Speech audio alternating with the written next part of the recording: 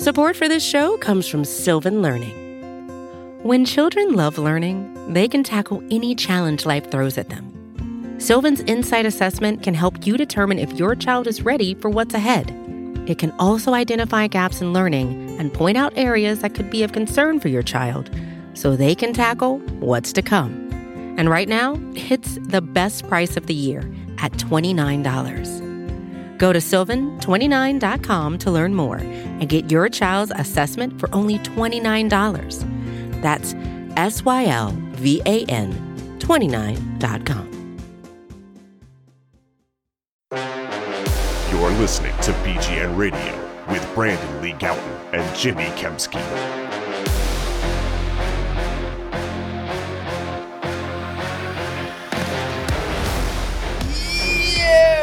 What's going on, everybody? This is BGN Radio, episode number 132.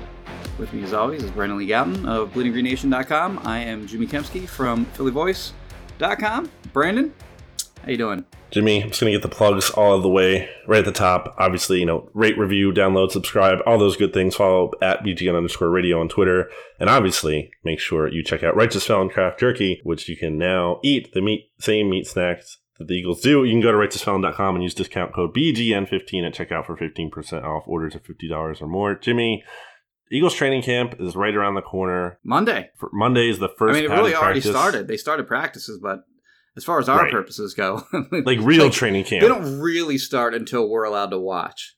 In my selfish mind, but yeah, they put the pads on Monday. When did they start practicing? Was the Wednesday? Is that like 12th? I know it's the 12th. That's basically like the OTA practices. Yes. not no pads, just the ramp up.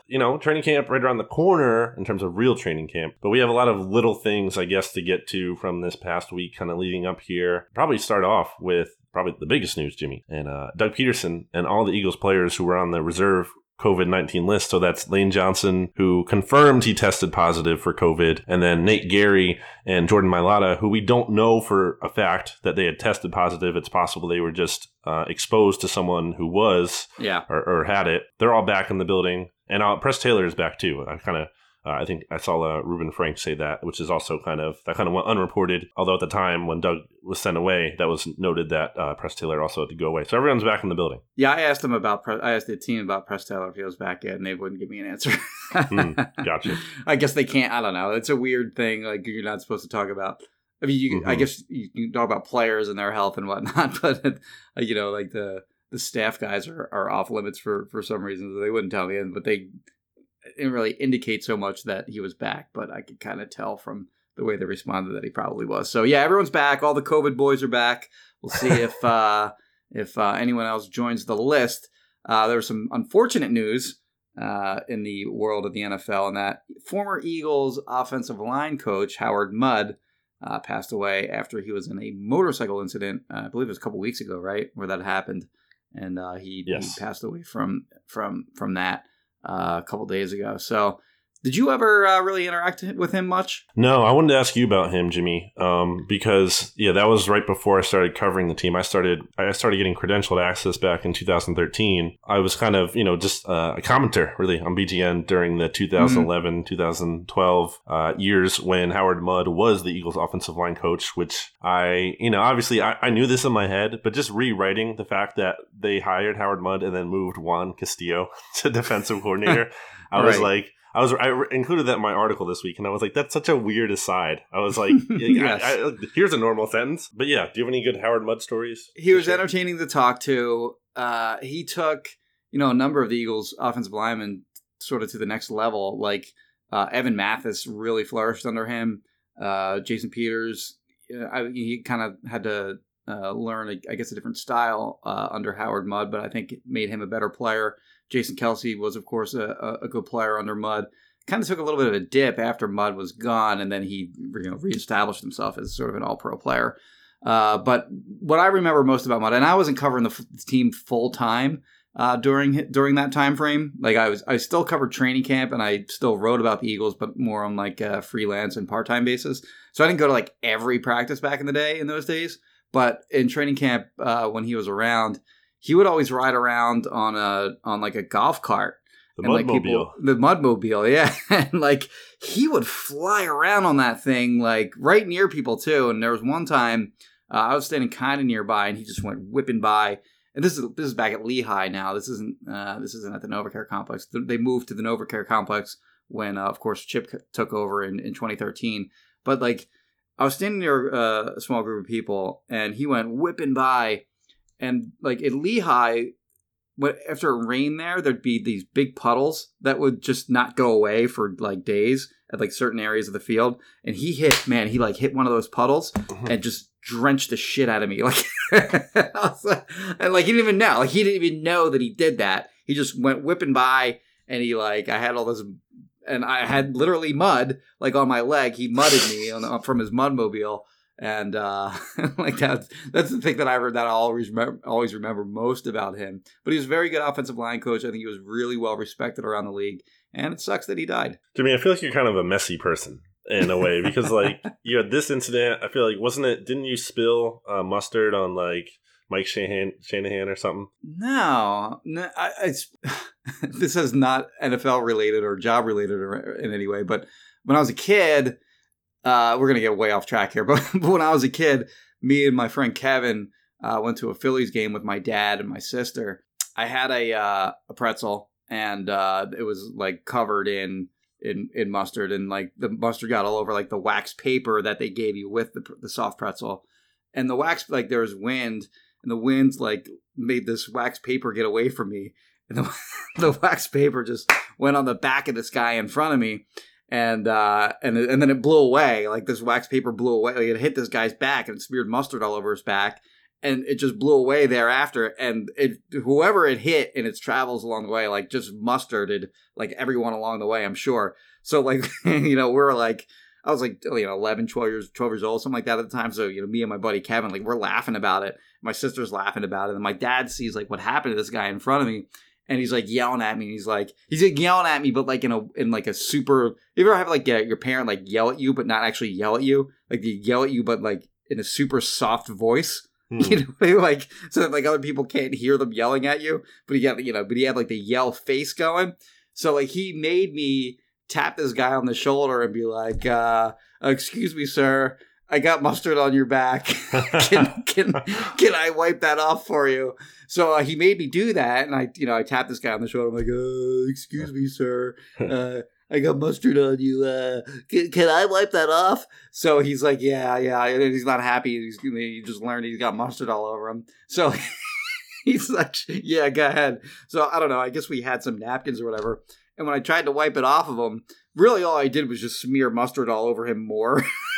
Like I just took the mustard that was already on him and I spread it all over his back. So I don't think that's the story that you're referring to, but still a classic nevertheless. Yeah, I think there was something you wrote. I can't remember what it was. But anyway, moving on. I wanted to get your thoughts too. Oh, I guess last thing. I think you said it well. On Howard Mudd, I just wanted to say on him, sorry, I'm all over the place here, is that also a good player too. Obviously, I didn't watch him, but like he was like I think 3-time Pro Bowler and 2-time All-Pro. So like in addition to being like the best NFL coach or one of the best offensive line coaches in NFL history, he was like a good player too. So like a really, a titan of football passed away, sad day. And then also just want to get your quick thoughts on like the COVID stuff too. What do you think? It's like, would you say like, things are going better than you expected? Because I feel like they are. I would. Like when we saw what was going on in Major League Baseball with the Marlins, when all that was unfolding, it was like, oh man, I don't know how they're gonna contain this in the NFL, because in the NFL you have double the players, and really this time of year like triple the players that you have in baseball.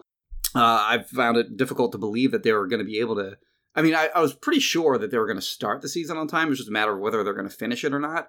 But it does seem like they've done a pretty good job of like not having any kind of like COVID flare-ups on any of these teams. And like, knock on wood that continues, of course. But they did have a number of people show up and found them to have positive cases, and it doesn't seem like guys have come back and then gone ahead and like spread it to other players. So it's not in the same, they obviously don't have an ideal setup like they do in the NBA and the NHL, but I think they're making, and I don't know how you can even have a bubble in the NFL with, you know, how many players they have, and, you know, they got families and all that. Like, there's so many moving parts and so many players and so much roster movement that you just don't have in the NBA and the NHL. So, like, I don't know, I'm kind of rambling here, but I would agree. Like, I think they have done a pretty good job so far from what we can see. Like, we don't know their whole plan, and, like, I think the plans kind of vary from team to team. So it's really difficult to say, like, who has good plans, who has bad plans, who's, like, more who's more at risk to have that kind of flare up or whatever. But so far so good, and it's good. It's really good to see so far. Yeah, so far so good. Obviously, we'll see how things go when the real games start, and as this time goes on, the season goes on, who knows. But I think one thing maybe that we didn't give enough credence to, the royal we here, and a key difference from baseball is, like, baseball, they don't have, like, a home base. You know what I mean? Like, they're traveling, you're on the road, you're going to all these different teams. Like, you know, they don't have, like, a home operation, like the way that Eagles do.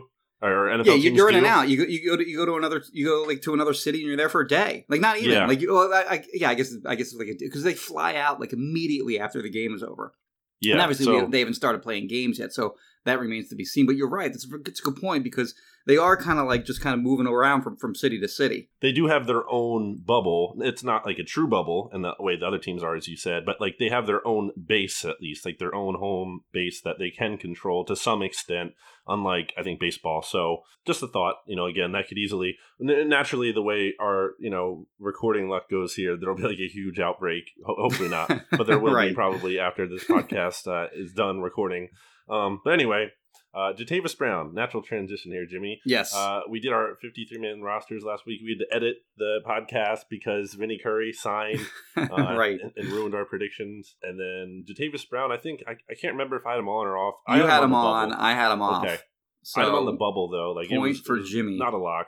Point for Jimmy. It was not a lock for me by any means. I guess I just figured his experience. And now, obviously, he just retired.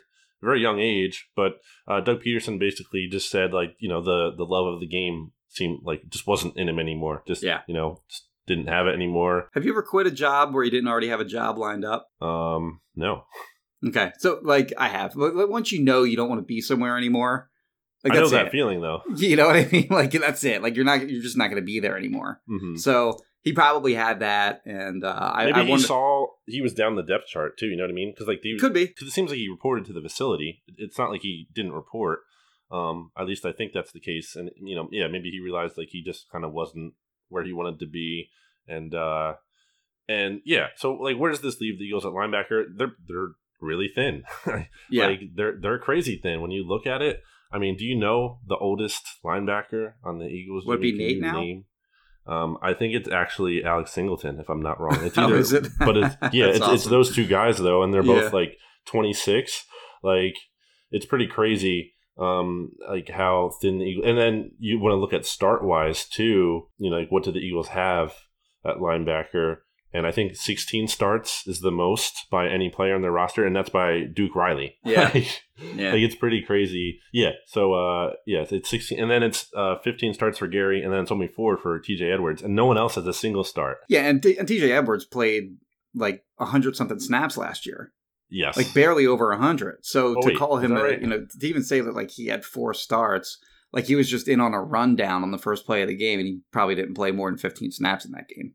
You know what I mean? So, like, they are wildly inexperienced at that spot, and it is a problem. It is, like, it's not a position that they prioritize, obviously, and it's the least important position on their defense. And at least when you look at the 3 levels, when you look at defensive line, linebackers, and secondary linebackers, a distant third.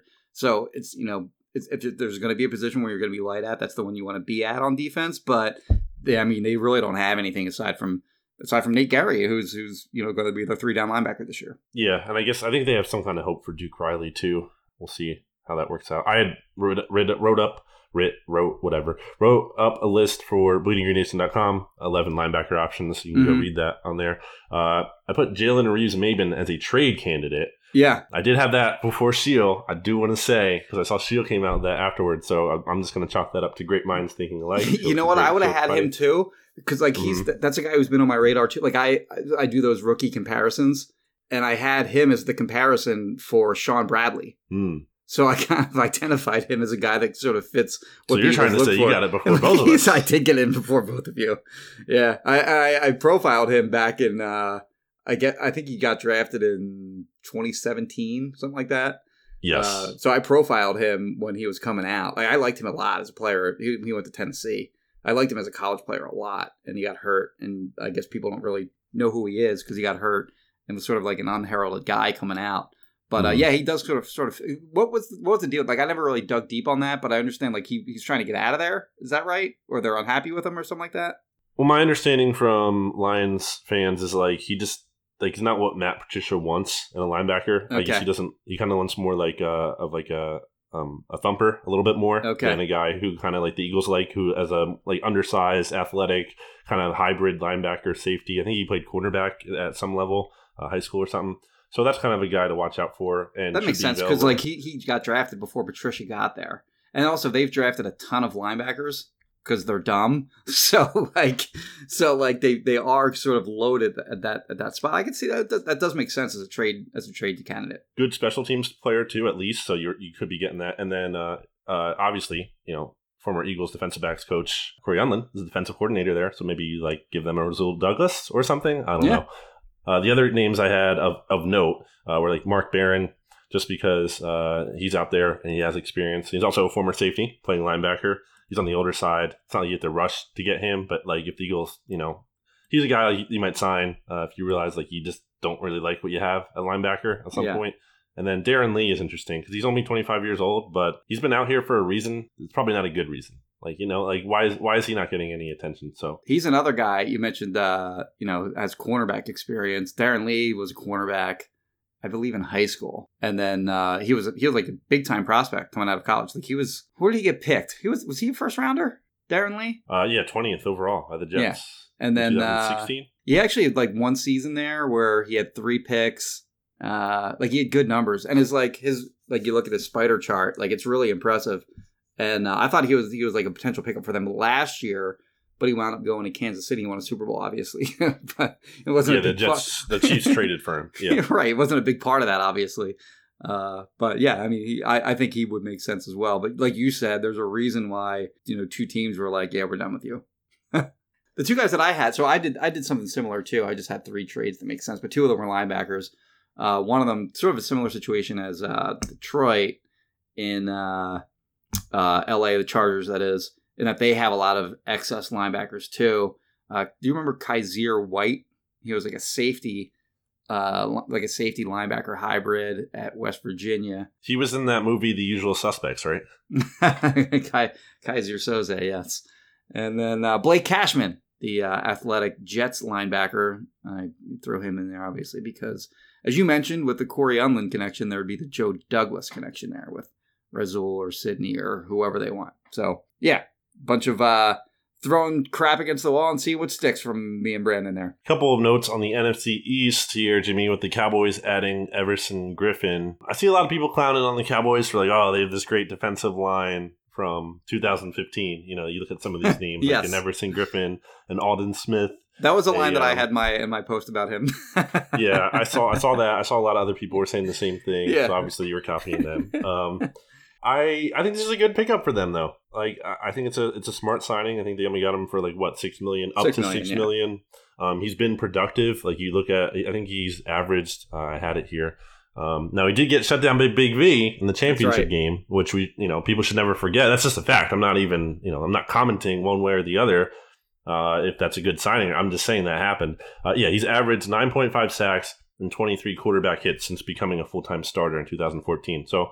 He's a good player. He's pretty good. He's a good player. He's a pretty good player. That was like the worrisome matchup heading into that game.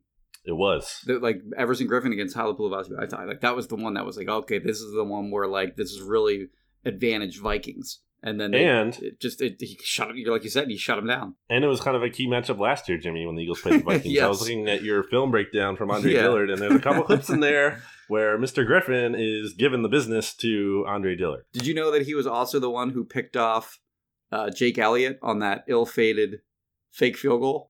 I guess I didn't remember that. Yeah, he picked him off. He was the one who made the interception on that play. But yeah, he gave Dillard a hard time. Actually, they sort of tag team Dillard in that game. He and Daniil Hunter both did some damage to poor. That was Dillard's. It's probably his worst game. It was his first NFL action too. He came in mid game on that one. The Cowboys game the next week was also really bad. So it'd be a toss up between those two. So like I agree, like it's a good pickup for them. Surely they're better today than they were before they signed him. But I will say that he has a downgrade from, oh man, I always forget his name. Robert Quinn. Yeah, I don't know how I forget his name all the time, but he was a stud last year, and he was, in my opinion, their best pass rusher, even more so than DeMarcus Lawrence was. So I do believe their defensive line actually did get worse from last year to this year. They also lost Malik Collins, by the way, who was a good-looking young player, and they signed Gerald McCoy, who obviously is a big name, but has sort of fallen off a little bit over the years. And I would personally, I'd rather have Collins, like a younger Collins, than Gerald McCoy. But so like I said, I think their defensive line got worse from last year to this year, not substantially, but surely Griffin is. I agree. It's a pickup that I wonder if it's like indicative of what they saw from Alvin Smith so far, who they picked up earlier this year, and they realized, okay, that guy's just not going to cut it for us, so we have to bring somebody in here to they can rush the passer off opposite Lawrence. So maybe that had something to do with it, because they got into that process late. Like the reporting was that the Seahawks and the Vikings were both sort of bidding on him, and then the Cowboys came in last second, and they came in with a good offer, and he just signed there. So maybe that had something to do with it. Maybe that's why they came in so late. But he is, like you said, I do agree that it is a good pickup for them. Do you remember when the league looked on the Jones family and their leadership of the Cowboys as a joke? Now, with the exception of one notable contract, they are just killing things. From hiring Mike McCarthy to the stunning draft and all these free agent moves, they are doing things right. Who said that? Blogging the Boys, Tom Ryle, I believe said that. So just wanted to share that. Love their optimism. Transitioning to Washington football team. Yes. I don't even think they should be called the Washington football team. That gives them too much credit. It's because their name is Washington football team. I've struggled with whether to capitalize the on that. There shouldn't be a the, and really we should just call them football team, because we don't always just say, we don't literally always say Philadelphia Eagles. We say the Eagles. Yeah, right. So okay. The football team or football team. So football team, running back Darius Geis. They cut him, which, according to very disturbing account experts, of like what happened there, or what allegedly happened there. Like he allegedly strangled his girlfriend until she passed out. Not good. And it wasn't just one incident. It was like three different. That was just one of the incidents, obviously, but it was like three different occasions where he was accused of some sort of domestic violence. So he's gone. Do you remember like the report about him and Howie? I do. And I also remember, I wrote a whole thing on that. Yeah. There was like a lot of little different information coming out about that at the time. I think the understanding was at the time, like, he wasn't even on the Eagles board, right? Like they were out on him. Yeah, that could have just been a smokescreen. I really don't know. But there was a lot of like different. I think that was my understanding.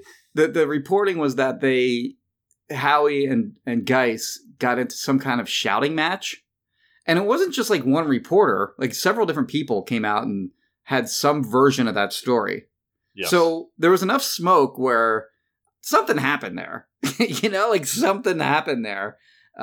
We don't know what. Howie denied it. I believe various other people with the Eagles denied it. I think Joe Douglas said nothing happened there. Darius Geis denied it, but it's, all kind of in all their interest to deny something like that. But, I mean, there were enough people saying, telling some version of that story about it that it seems like something did happen there. And then they activated Reuben Foster, proving, Jimmy, that, it's a culture change down in Washington. Well, after they cut guys, it's like, well, it's finally happening now. Now they're really turning that culture. Ron Rivera is really, really turning the culture around down here in the Washington football team. Oh, excuse me, with the football team. Washington football team. With the football team. And then, like literally like a day or two later, they activate Reuben Foster off the PUP list. So yeah, not so much. As long as Dan Snyder is the owner there, I don't think the word culture should be thrown around as something that is changing for the better. But it is interesting that Geis is now gone.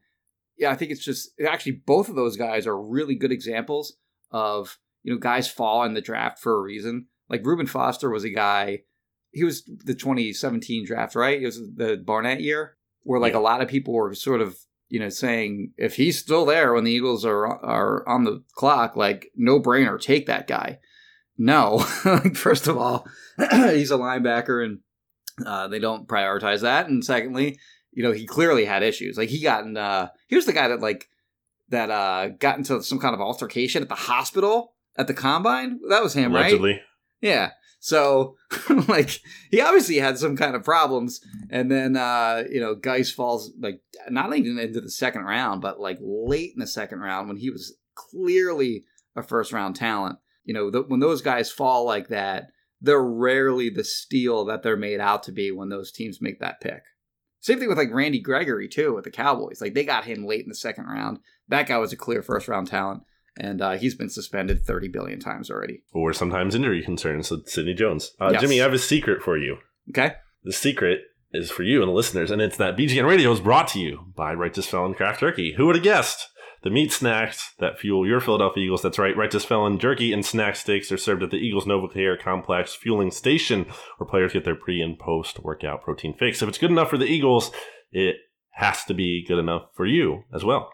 Righteous Felon is based in Westchester, PA. They use locally sourced all-natural black Angus beef, and they're committed to elevating the meat snacks category with superior quality and creative branding. You can try all the flavors. Jimmy's favorite is the Victorious BIG, which is made with Victory Brewing's Storm King Stout. You can also get the OG Hickory, Baby Blues Barbecue, Maryland Monroe, which is a favorite of mine. Truffalo Soldier is in there.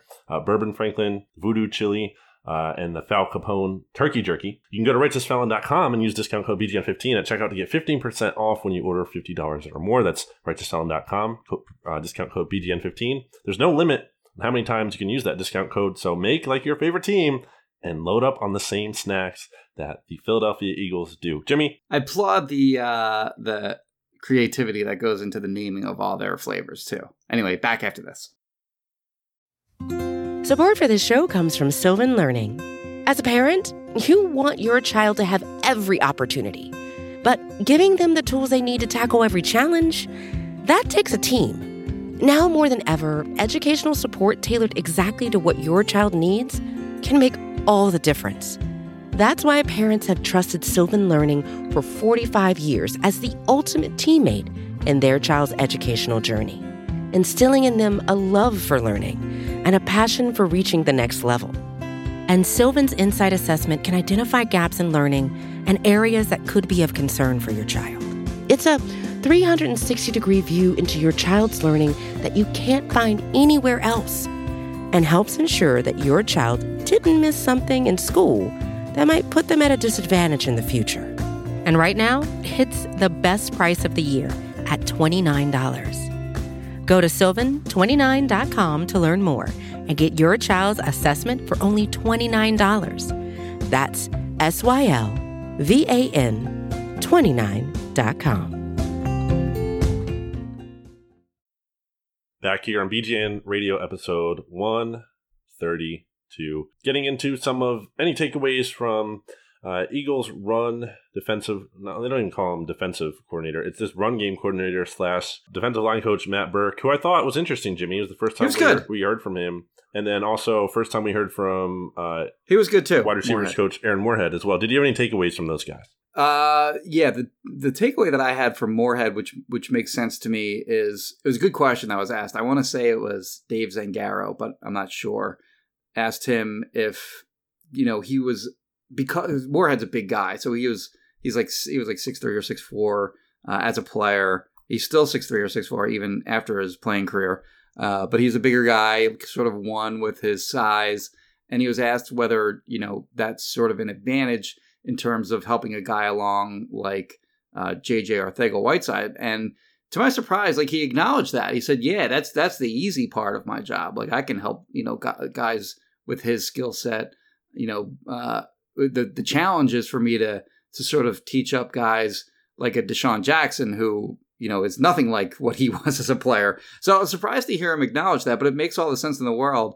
And last year, their wide receiver coach was Carson Walsh, who's like 4'11". So like it was always sort of like, how's he going to help a guy like JJ Arcega-Whiteside? Like, I don't know like what Carson Walsh's background was like as a player. Like, I'm sure he played at some point in his life, but he wasn't like a jump ball 50-50 guy. No way. So it'll be interesting to see what Aaron Moorehead can do with old JJ. For sure. My takeaway would be that really gassing up Greg Ward, both Doug Peterson earlier this week and Aaron Moorehead. And I think that's significant. I think really, maybe as a whole, kind of haven't been like definitive on Greg Ward. I think he's the starting slot receiver. I think he really is. I mean, look at whether he should be or not is another debate, but you look at the depth chart and I would agree he's probably your slot receiver. And the Eagles are saying their quote, or Doug Peterson is saying they expect some really big things from him. Doug Peterson also said in the starting mix, said he can be a leader on this team. And then Aaron Moorehead said, quote, he's been one of the leaders of the wide receiver room, if not the leader of the room. That's the same room that has Alshon Jeffrey and Deshaun Jackson in it. Like, that's significant for him to say that, I feel like. And at the same time, it's not insane because the Eagles have so much youth behind Greg Ward at wide receiver that, like, of the guys who are going to be around here beyond this year, at least, you would think, like, he is going to be that veteran. I just think, going back to Greg Ward last year, like, he just passed the eye test. He wasn't dynamic. He's not going to, be this explosive playmaker, but he doesn't have to be that. I think he can just be like a good slot receiver. Even the stats weren't great. You look at like 9.1 yards per reception. That ranks 93rd out of 102 qualified receivers last year. But in fairness to him, like some of that was the offense they're playing. They're playing that garbage, like dink and dunk down the field offense. But you look at his efficiency, and 19 of his 28 total receptions were either a first down or a touchdown. So like, get the ball to Greg Ward, good things happen. Looking at he also finished 16th out of 102 receivers in drop rate. That's from Pro Football Focus. He only had that one drop, which kind of came on like a play where like a Giants defender kind of got in the way too, and it's kind of even like might not even been a fully a drop. Right. Antoine Bethea came over, and it looked like the ball like slightly barely. You know what it was? It wasn't that he got a hand on the ball. Bethea got his arm on Ward's head a little bit. Yeah. And his head moved a little bit, and I think that affected him catching that ball. So, pretty good. He was affected on that play. I gave him a drop for that. Okay. I think he should have had it. Like when I looked at their drops for the season, I did give him a drop, so I agree with Pro Football Focus on that one. But it was still tough. It wasn't your like egregious like Nelson Aguilar ball right through his hands, Alshon Jeffrey in the Saints game, for example. It wasn't like one of those. It was a legit, like, sort of difficult play to make. He also ranked you know what it was? I think like last year with Greg Ward, we just got so used to wide receivers screwing up over and over. And really all he did was just make the plays that you're supposed to make. And there's value in that, though. Not being a disaster. Yeah. Now, obviously, you want to do better. I don't mean that as a knock. Like, he did something that the other receivers just weren't doing. He also finished 61st at 102 in yards after catch per reception. He showed a little bit of juice after the ball. Like, for context there, Terry McLaurin also finished in that same exact spot. So, like, this is to say, like, I think he showed legitimate NFL ability. Again, I'm not expecting him to be some kind of star player this year, but you also have to consider the numbers he's posting are when he was like the top receiver too. Like he's playing out there with Deontay Burnett and Robert Davis as the other receivers. Now, you add Deshaun Jackson and right. Jalen Reagor and Miles Sanders here too, all these things. You get Zach Ertz and Dallas Goedert back. Like maybe he can thrive. I don't think he's probably not going to get many targets as a result of that. But when he does, he'll have some room to operate. That's almost like a 2017 Nelson Aguilar right there. Like not a volume guy, but just right. be like efficient in the slot and make the most of your opportunity. So yeah, the Eagles are really talking up Greg Ward. I think that's a good sign. Also, Burke was talking up Barnett, which is good to see. I thought it was interesting that this is a real quick thing. But he did mention Coach Wash, who is Jeremiah Washburn, who is Jim Washburn's son, who this is so weird to me. Like, he's working with the defensive line. He's a front office guy. He's also a front office guy in the position that Andy Weidel was when Joe Douglas was here. So, like, he's second command. Like, it's such a weird dynamic. The more you can do, Brandon, the more you can do. I feel like we need to dig into that further at some point. Because, like, if Andy Weidel leaves... We should ask for him, actually. We should ask for him media access to him. Because if Weidel leaves, like, is he going to be Weidel? Like, is he going to be... You know what I mean? So right. Right. And the crazy fact of it too, that like he's Jim Washburn's son, like Jim Washburn, who's like a villain, like in this anyway. Just who Brandon Graham hated. Yes, and has openly talked about that. And I think even BG was talking about how he likes this guy, like this Washburn. Right. So weird. But Jimmy, it's probably taking too long to get to this, but Zach Ertz. The Zach Ertz conversation, he's in the news because, George Kittle, Travis Kelce got these huge contract extensions. Well, Kittle did. Well, I mean, in terms of annual value. Yeah. Like just Kelce's a little, Kelce's one of those, devils in the detail type of deals. Right. But just going on. But Kittle got a big deal. Kittle just blew sort of obliterated the tight end market. Just going on. Yeah. And in a huge way. Like previously, the highest paid tight end annually was Hunter Henry, I believe, on the franchise tag at $10.6 million. And now Kittle is like... Was it him or was it Austin Hooper? Hooper's is 10.5. Yeah, so Kittle's at 15 now. And Kelsey's getting like in the 14 annually, like in that range. So this is like way above. And this is, I guess, why like we saw reports in the past. There was talk of the Eagles wanting to get ahead of this market. And pay Zach Ertz. It actually worked out in their favor, I think. Yeah, I agree. And we'll get to that here. I think right now, there's... And Mike Garafolo, to be clear here, said that there's nothing imminent. Like, in the past, earlier this offseason, Mike Silver had reported that Ertz had turned down a deal that was actually worth more than what Hooper got, which is the $10.5 million. And yeah, and then now Garafolo is saying, though, that even though that is true, the two sides don't seem to be, like, close on anything right now. And there's no reason for them to be, as we've talked about. Zach Ertz has 2 years left on his deal. And at this point, like, there's no rush in the sense of what are you rushing to get out in front of? Like, the market's been set now, and it's high. Yeah. There's nobody coming up now that's going to, like, beat Kittle's deal. Kittle's deal, by the way, like, he got $15 million a year. Like, when you look at the list of wide receivers that make more than him, like, take like Amari Cooper, for example. Amari Cooper's making $20 million a year. Kittle's making $15 million a year. I think there's a legitimate argument, if money doesn't matter, which player would you rather have? George Kittle. I'd probably take Kittle too. It's close for me, but I would probably take. So like, even though like he's sort of busted open like the tight end market, he still might be like underpaid is maybe the wrong way to put it, but like the tight end market still probably isn't where it should be. Yeah, because it's kind of a market inefficiency in the sense of like they're being considered a different position when, especially, and this is Zach Ertz's argument, like I'm the team's leading receiver. Like I'm leading the team in receiving yards each year. It doesn't matter what position every I year play. for every year of Carson Wentz's career, he's led the team in receiving. He has. So Ertz has every right to demand money that he wants. Like this is not an anti-Ertz thing at all. Like Ertz should want a ton of money. Right. And I think we need to understand here too when we talk about Zach Ertz is like I think so many people are just so like willing to be like, oh, just trade Ertz because you have Goddard and waiting in the wings. Like it's not that simple in reality. Like it's not Madden. Like you don't just. And that's such a Madden move to do that because you're getting rid of an aging player. You're giving playing time to the young guy. But like Goddard isn't proven as a volume guy. Now he won't get that chance to really prove that if he doesn't get the opportunity to play. I get that. Yeah. But like Zach Ertz is a guy who is going to be a future NFL Hall of Famer, I would say, or at least he's right there.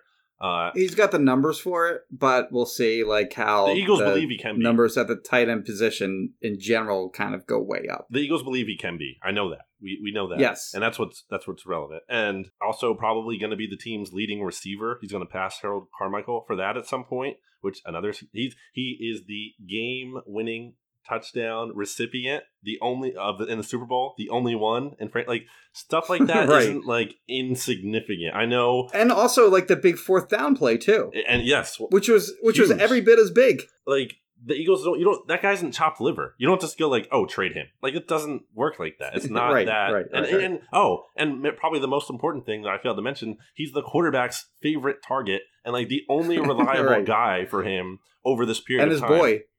Yeah, so it's not as simple to just trade him. And obviously they're not going to trade him this year.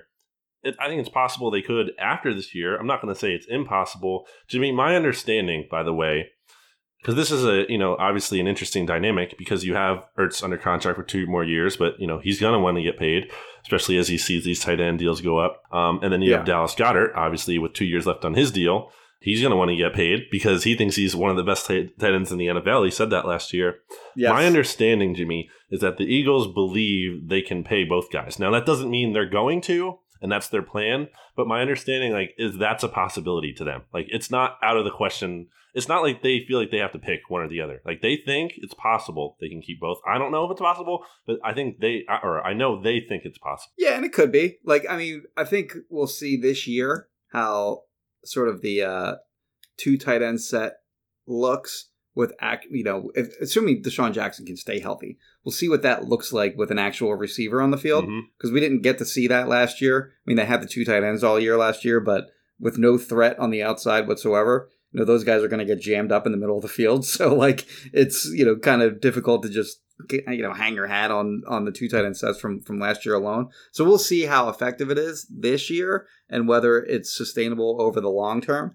But, I'm with you. Certainly, Ertz is, of course, you would expect him to want a new contract. But from the Eagles standpoint, it doesn't make sense for them to give him one, though, either. Right now. If I were them, I wouldn't. Why would you? Why, if you're them, why would you wait? You mentioned, there's nobody that's going to top that. There's nobody that's going to top that market. So it's not a year from now, somebody's going to reset the market, and now you're going to have to pay him way more next year than you did this year. So why not just wait a year, see if he can stay healthy, see if he's still the top target on your team, and there's just no rush. Why do it now? There's just no, and there's maybe an argument to be made that Ertz maybe should have taken the deal that he was offered during the season. Yeah, we don't know exactly what it was, but if it did beat the deal that Hooper got in free agency, it probably isn't much. It probably isn't, much worse than what Kelsey got, because the reality of Kelsey's deal is that, it was reported as a $14 million a year deal, but the reality is that it was probably more like 12.5 over the 2 new years of that deal. Yeah, so I think the course of action for the Eagles here is inaction. And it's just do nothing. Yeah. At least in 2020. It's just wait. Gather information. That's the course of action. Yes. Is Zach Ertz, like you said, is he still effective? Is he going to get hurt? Does Dallas Goedert get hurt? He's coming off this big, scary head injury that he took getting punched in the face this offseason. What if he suddenly gets a bunch of concussions and, is on path to being the next Jordan Reed all of a sudden? Hopefully that doesn't happen. I'm just saying, there's no rush, but that could happen. And we saw, what happened with, extensions that they gave to Alshon Jeffrey and Brandon Brooks. Yes. Yeah. That are now kind of burning them now. So there's really, the advantage doesn't really, outweigh the risk of giving him a new deal right now. And Ertz isn't the kind of guy who's going to probably hold out or anything, and they know that. And also he has 2 years left on his deal. You know what I mean? It's a different situation. If it's 1 year left, obviously it's a different dynamic, but the 2 years are left, and it's kind of just the situation where, the Eagles are just going to be, I think the best course of action again is just no action at all. Just wait, see how it plays out. Jimmy. Yes. Do you have anything for me here? Who does have action? The course of action. Who? The Kristen and Stephanie Roach of Roach Realtors. Brandon. Wow. They boast over 50 years, Brandon, of combined experience in the real estate sales. If you're looking to buy or rent a home, they're dedicated to listening intently and matching individuals and families with the home and neighborhood that best fits their needs. They're expert negotiators who know how the market trends. They know the market trends and get you the best price possible. If you're looking to sell your home, Kristen and Stephanie understand that buyers more than ever are doing the bulk of their searching for a new home online. That is why it is paramount that your listing pops off the screen, grabs buyers' attentions. They employ professional photographers, including drone photography for overhead shots, and they are experts in interior and exterior design. They can help stage your home to just do a really phenomenal job of making sure that your listing stands out from the crowd. Check out Kristen and Stephanie's reviews on Zillow.com. You won't find a single bad review, literally a healthy number of reviews, not a single 4-star review. It's just 5 stars across the board. I see her in action. She's my girlfriend. I see how she deals with her clients and I guess I'm biased here, but can honestly say that she is extraordinary at what she does. For a free consultation or market analysis of your home, call or text Kristen at 856-906-9295. Again, 856-906-9295. Or you can just email me, jimmy@phillyvoice.com. Brandon? Back after this. With threats to our nation waiting around every corner, adaptability is more important than ever. When conditions change without notice, quick strategic thinking is crucial. And with obstacles consistently impending, determination is essential in overcoming them. It's this willingness, decisiveness, and resilience that sets Marines apart. With our fighting spirit, we don't just fight battles, we win them. Marines are the constant our nation counts on to fight the unknown. And through adaptable problem solving, we do just that. Learn more at marines.com. Back here on BGN Radio, episode 132 for our final segment for the guys we're most excited to see in training camp here, Jimmy. We have a hard out here, Jimmy. So let's get to this. Yes, I'm going to start it off. We're definitely gonna have some overlap, but go ahead. I wrote down 9 names just in case, and technically 10, okay. just in case there was overlap. But right, I'm going to start off with 5. Jalen Rager. Because okay, I have him. That's like an obvious. It has to be the first guy. I mean, he's so key to their success this year in terms of like they're counting on instant impact from him, and it's a big deal for the Eagles to have someone who can stretch the field, especially given Deshaun's uncertainty when it comes to availability. So Jalen Rager, number 1, and just want to see him in camp. Want to see if it's such an easy player to watch in camp too. You know what I mean? Like you see him go up against corners in 1-on-1. You see him in 7-on-7s. You see him like in 11-on. You constantly get to see him go up against corners. Whereas like last year, the number 1 pick is Andre Dillard, and it's like okay, well the first 4 or 5 practices they're not in pads. So you can't really tell anything in that. They get the pads on. It's like okay, well he's only got a rep here. He's got a rep there. You get a wide receiver in there that's your first round pick. That's primetime fun training camp watching action right there. Yeah, if he doesn't look good, there's a problem, in my opinion. I agree. Yes, agreed. Who do you have? Agreed. Who do you have next? Darius Slay. I have him as number 2, so we're really hot start here. We'll see if he's still mad at me for asking about his tackling. He might tackle you. He might. I don't think. Well, luckily for me, like I don't have my video screen on during these Zoom calls, so he didn't actually get to see what I look like. Whether he remembers the name Jimmy or not is another story. We'll see. But I think for the most part, I had very good things to say. But I did like a full review of his game. I watched all 14 of his games with the Lions last year, every single snap. And for the most part, it was very positive because I think he's going to be one of the best cover corners that the team has ever had. Probably their best cover corner since Asante Samuel. So, I think he's absolutely going to be a big time upgrade over what they had. He's a guy that's going to follow number 1 receivers around, as Jim Schwartz said. Maybe not all the time, but sometimes. And I think we're going to see him in camp. He's going to excel in camp too, by the way, because like he's not like a super physical guy, but what he does have is extraordinary feet and mirror and matching ability. So he's going to be able to lock guys down. I think he's going to be one of those guys that just impresses everyone from day one. I agree that he's a guy who could very well stand out and should stand out. I have Andre Dillard, who you mentioned, as number 3 on my list. Me too. because I got him. Even though what you said about training camp and everything, like we still want to see, like you better not be getting toasted by like Joe Osman, just for example, or right. And also like, are there going to be any more blowups like there were with Derek Barnett that we saw and other ones that we didn't see during the year last year? So kind of really just need to see. I mean, it's hugely important that Andre Dillard is good for this team. If he's a disaster, that is like a sinkhole for this team. I remember I went back and looked at my practice notes from that day. I forget why, but earlier in that practice, which I totally forgotten about, but earlier in that practice, he had like gotten in a fight with Jonathan Cyprian too. And then later he got in a fight with Barnett. And then there was the episode after practice where they had to have Barnett come over and give him a bro hug. Oh, wow. It was a whole scene. Like Doug was over there trying to calm him down. Howie came over and was trying to calm him down. And I remember like watching it and like going like, I feel bad like taking a picture of this. And then like, and I didn't initially. And then like I look over and the Philadelphia Inquirer photographer was like, so I'm like, all right, screw it. So then I took a couple pictures of it too. But it was a whole like I don't want to embarrass the kid, So like I wasn't going to take a picture of whatever everyone else was doing. I was like, okay, fine, I guess I have to. So, but yeah, it was sort of an interesting thing that I hadn't seen really before in an Eagles training camp. So I don't think that's a problem really necessarily that happened. And although I guess there were other episodes like that happened during the season, from what I've been told. But I think what you do want to see from him is like, I think you kind of want to. I think that fire is good, but I think you want to see more of that. I think you don't want to see like a sort of a reserved, relaxed Andre Dillard. I think you want to see him go out there and fight for. I mean, he's not necessarily fighting for that job necessarily because they brought in Jason Peters, quote unquote, to be the right guard. We'll see. But I think he sort of is still kind of fighting for that left tackle job because Jason Peters is just kind of there. You know what I mean? Yeah, you want to see him lining up at left tackle for sure.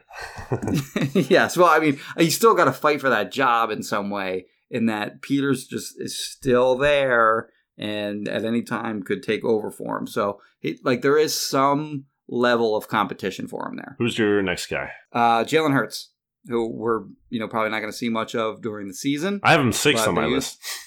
Okay, but I mean he's their 2nd round pick, so and anytime you really bring in a new quarterback at all, it's kind of fun to digest them and what they're good at, what they're not so good at. Like even like Clayton Thorson last year, like it was fun sort of just seeing what they had there, and it turns out what they had there was crap. And it wasn't fun to watch at one point. No, not really. But I think Jalen Hurts will be a guy who, while certainly a controversial draft pick, will be sort of a guy that's fun to watch during these training camp practices. And I wonder how much work he's really going to get, with their emphasis of like, we need to get the starters ready. And I think, even Doug, I was listening to Doug talk on Sports Radio 94 WIP this morning, and he really even admitted that they have to get Carson and Nate Sudfeld, up to, they're going to be the focus. So Hurts is going to get reps, of course, but I really wonder, if they'd be limited. And that's why I put him lower on my list, just because, I feel like we're not really going to see a lot of him, especially at least early on. So I dropped him a little bit. But I had another Jalen, a lot of Jalens, 3 Jalens on my list here. Jalen Mills, number 4, just because, sure. Huge. This is your Malcolm Jenkins replacement in terms of role. And at least I want to see where he's lining up. Is it going to be exactly like Malcolm? Is he going to, be all over, kind of like strong safety on the free safety sometimes? Is he, matching up with Zach Ertz? All that, where is he? So definitely want to see Jalen Mills. And I think Jim Schwartz said there's a competition there, which is, again, do not buy at all. Yeah, of course. It's Jalen Mills. He's going to be the guy. But also, is anyone else going to be rotating in with the first team defense? Probably not. But that's the question. That's what I want to see. So I have Jalen Mills number 4. So I sort of have a group of guys here as opposed to just one guy. But I just in generally speaking, the undrafted free agents are kind of interesting to me this year. And, it's been said, it's been beaten to death, really, that, those guys are screwed this year. And I agree they are. They have a lesser chance of making the team than they otherwise might in another year. But I do kind of see a window where a guy, an undrafted guy, might make the team where he otherwise wouldn't in another year. Yes. And I'll explain. So because they're going to get limited reps, which sucks for them. It's going to make it harder for them to make the team. However, I feel like every year there's a guy or two that really stands out early in camp, but then you get into week 3 or 4 of camp and into the preseason games, and those guys just tail off. And the guy that people are predicting to make the roster after the 2nd week of camp or whatever, it's clear that they're not going to make the team by the 4th or 5th week of training camp / preseason. And maybe this year when it's shortened, that guy stands out early, but then never has that wall that he hits because there's just no wall to hit.